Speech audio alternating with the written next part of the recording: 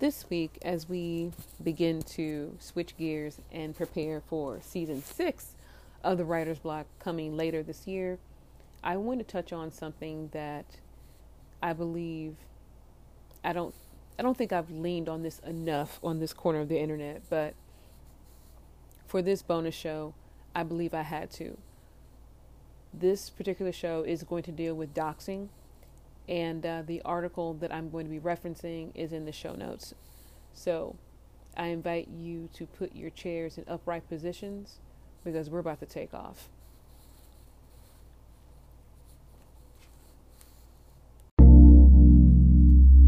Welcome to the Writer's Block.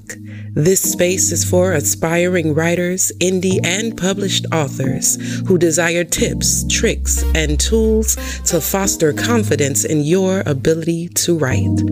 This space is also for voice actors, editors, and literary agents. All those people whom are writing adjacent.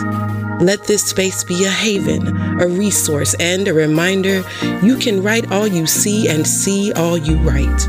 Grab your pens. We're about to circle the block.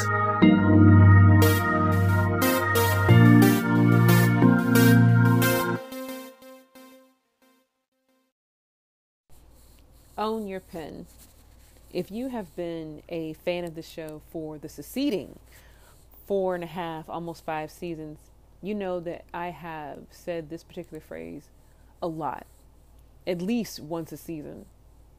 For this particular show, I believe it's necessary for me to add my voice and platform to something that I see all too often on social media. For this episode, I'm going to, if you've listened to the top of the show, you already kind of have a glimpse as to what's going on. If you're diligent students and read ahead to the end of the story, you already know that if you follow me on What Jay Said on TikTok, you already know I've been discussing this for the past 2 days. And it was actually today that I really made a formal writer statement as to what happened. So for the Cliff Notes class, there is a Black woman who was a writer. Her name is Ashika N. Harrison. Ashika N. Harrison is a part of the blog site Moguldom. And she decided that she was going to dox a young Black woman who is a mental health therapist in this particular article. As of the publication and publishing of this show, the article is still up, and Ms. Harrison has chosen to shut down all of her social media. Now, while, as you all know, I am a fan of writers, I'm a fan of Black women writers, I stand Black women whenever I can. And also with that love comes accountability. My issue with what Ms. Harrison has done is she put the safety of a Black woman who is a healer, who is a mental health professional, whom is a therapist. She put her in danger, and now she's, and as of this particular bonus show, this particular mental health therapist is out of a job. My issue with what she did is the structure of her article. Again, if you've read it, you already know why I'm upset. And for those of you who may need a little backstory, you might need a snack.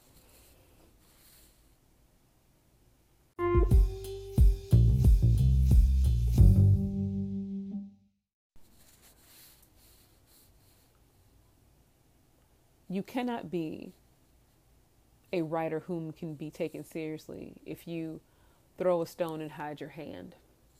You cannot be taken seriously as a writer if you blatantly make up things about people and you're not necessarily paid to do that. I.e., you can't just create a story that's meant to be true and you factually know it is not true. One of the things that I try to impress upon all those who come across this space is your integrity as a writer is imperative. No one wants to work with or collaborate with or network with a dishonest writer. No one wants to be a part or be associated with a writer who can't stand on what they say. the thing that is disconcerting and concerning about this situation with this particular therapist, her name is Bree. I'm not going to give her real name on the show because, my Lord, it's already in the article. I don't want to give any more damage to that, but I really believe that it would be disingenuous for me not to address this problem as both Black woman and writer. For those of you who have rocked with this space for any length of time, you may also be glad to know that for more social justice topics, I also have the podcast What Jay Said, and that will also be in the show notes. However, we're going to stick with the writing because this is what I want to pull at. What happened to her is all too common in this social media reality.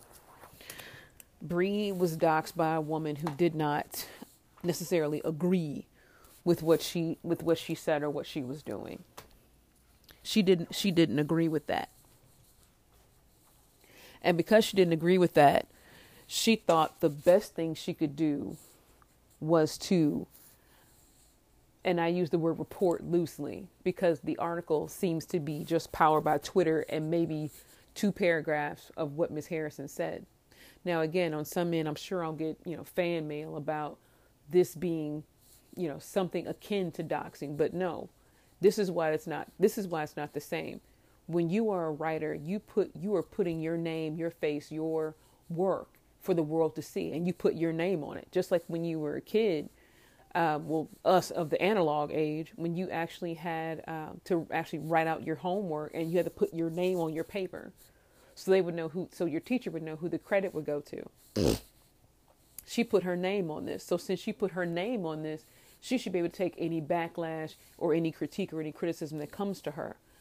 My issue with what she did as a writer is she weaponized this article because she didn't agree with this woman and then gave no other backstory, no other redemptive quality to her.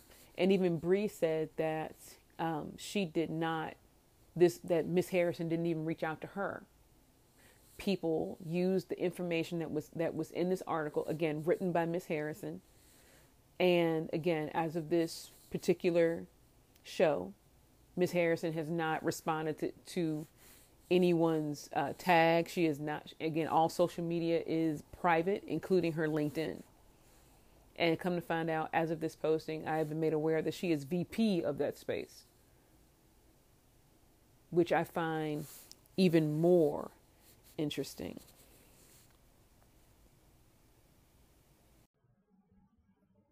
Hey, you guys.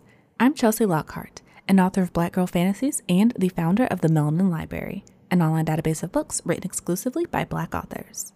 The Melanin Library was created to make finding books by Black authors a simpler experience and create a space on the internet where Black authors are showcased and celebrated without exception. And I'm here to share one such author and their book with you right now, The Undead Truth of Us by Brittany S. Lewis. This book is a young adult coming-of-age story about a young woman who sees death everywhere. Literally. Zari is 16 and is 100% convinced that her mother morphed into a zombie before she died, but she can't figure out why. Now that she's gone, not only is Zari struggling with her loss, her strained relationship with her aunt, and the sense of all her dreams slipping away from her, but now she's seeing literal zombies everywhere she goes. And when a cute boy named Bo moves into her apartment building, she becomes determined to avoid him until he shifts into a half-zombie right in front of her. This book tackles grief, fear, hope, and love, and it's one that I genuinely enjoyed reading. This book releases on August 9th, and you can read the full description of the book on melaninlibrary.com. And until next time, may your books be full of melanin.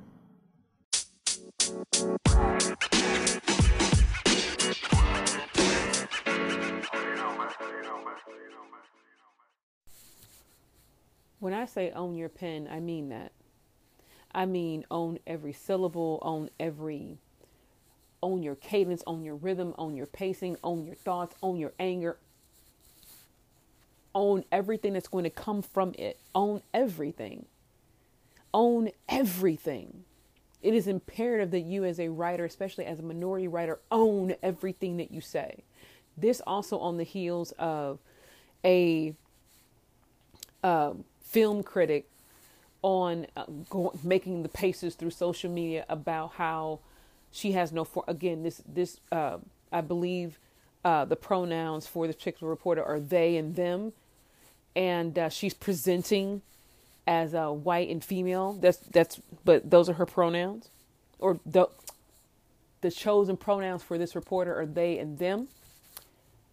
And she says just how, she had no formal that they had no formal training. They just are good at this. And yeah.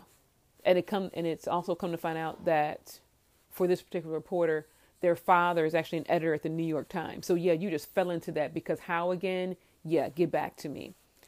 But at the same time, the issue that I have with white writers is not the same that I have with black writers. I expect this caliber of creative narcissism from white writers because again, when the whole culture is focused around you and you've been given everything in that culture by which to succeed, of course you believe that you're brilliant.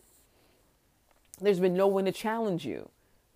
There's no narrative that you have either not seen, not been exposed to, or not had the opportunity to control. As it relates to Bree and this black woman who again wrote this article, leaving Bree's information in it, and then a collective of black people then using that information provided to get her fired. That's a whole other problem. The social justice aspect notwithstanding, from a writer standpoint, what she did was wrong. Now, again, you can have opinions, you have freedom of speech, but you don't have freedom of consequences. The one thing that I try to impress upon you all on this side of the internet is if you're going to take up the mantle of being a writer, you got to own that, Shug. You got to own every space, every page, every word. You got to own it. Because if you flinch, no one can take you seriously. If someone reads your work and gives you a bad review, are you going to just stop writing? I would hope not. Just like if you would write one really good work, would you keep writing? I would hope you would. The thing that is imperative that I must continue to remind you all is that if you decide that you want to become a writer, you have to understand that with creativity will always come critique. And from that critique, it may just be harder because you are a minority person. But that's the tip of the iceberg. The rest of the iceberg that I don't think a whole lot of people are cognizant of is the fact she said what she said about Bree. Didn't give Bree a chance to even refute, didn't talk to her, nothing. And she then decided that she was then just going to let everything stand. And in letting everything stand, you had a black woman who was hurt by your article. Now, again, I had an intern on my blog, The Ideal Firestarter, a couple of years ago, and she was a journalism student. And there were a couple of articles she wrote for the blog, and I told her that we would talk like once a month. But again, she was a college student, so that kind of would him and haw. But sometimes when she would send me articles, they would be so negative, and I would tell her, no matter what it is, there is a way to find the joy. There is a way to find the joy in everything that you write. So you as a minority person are going to have to try and find the joy. Is it always present? No. But even the harshest criticism can be given in love. And it's okay that we as black people have different points of view. That's fine. That's fine. The thing that is not fine is when you use your platform or an article to weaponize, again, to make it to something harmful, giving people ammunition to go and hurt other people, and then you walk away from it as if that wasn't you. That is the problem. The fact that her internalized misogyny, because that's exactly what this looks like. Because again, within the first 2 paragraphs of the article, she lists all pertinent information. And again, with Black women being under siege for everything, it seems, and you give a Black woman's place of employment along with her first name, and then you just walk away. You can't do that as a writer. If you can do that as a writer, that means I can't trust anything else that you do. You have a cognitive dissonance for that. You're not appreciating what it is that you're doing. Now, again, if you write something controversial and you want to shut down your social media to kind of, let it kind of ride out to see what's going on. But she didn't start shutting down her social media until it didn't land like she thought it would. Then it was just bit by bit by bit, because for the people whom are now following this story, because again, it went viral. That bit by bit by bit, she started shutting down social media. And again, as of this posting, even her Instagram is private. You as a writer, even though you do that, you cannot stop blowback. And in season 6, we'll talk about blowback more. We'll talk about how to handle that, how to handle critics. We'll talk more about that. But this lays the groundwork for what is coming next. Because if we don't get this under control now, if you can't own your pen to the point that you won't walk away from something, even if you wrote it, even if the blowback is bad, if you can't withstand the blowback, if you cannot keep your pen from being poisonous, from making the ink venom, this may not be something you want to do long term.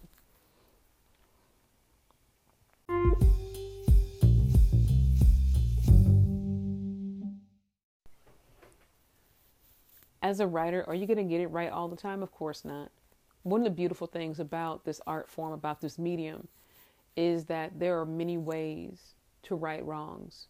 There are many ways by which you can stand on what you said and mean that with absolute conviction, and also be human, and also understand that there's always room to learn. There's always room to do better. There's always room for nuance. The trick is how to keep your pen sharp and not let it be venom at the same time.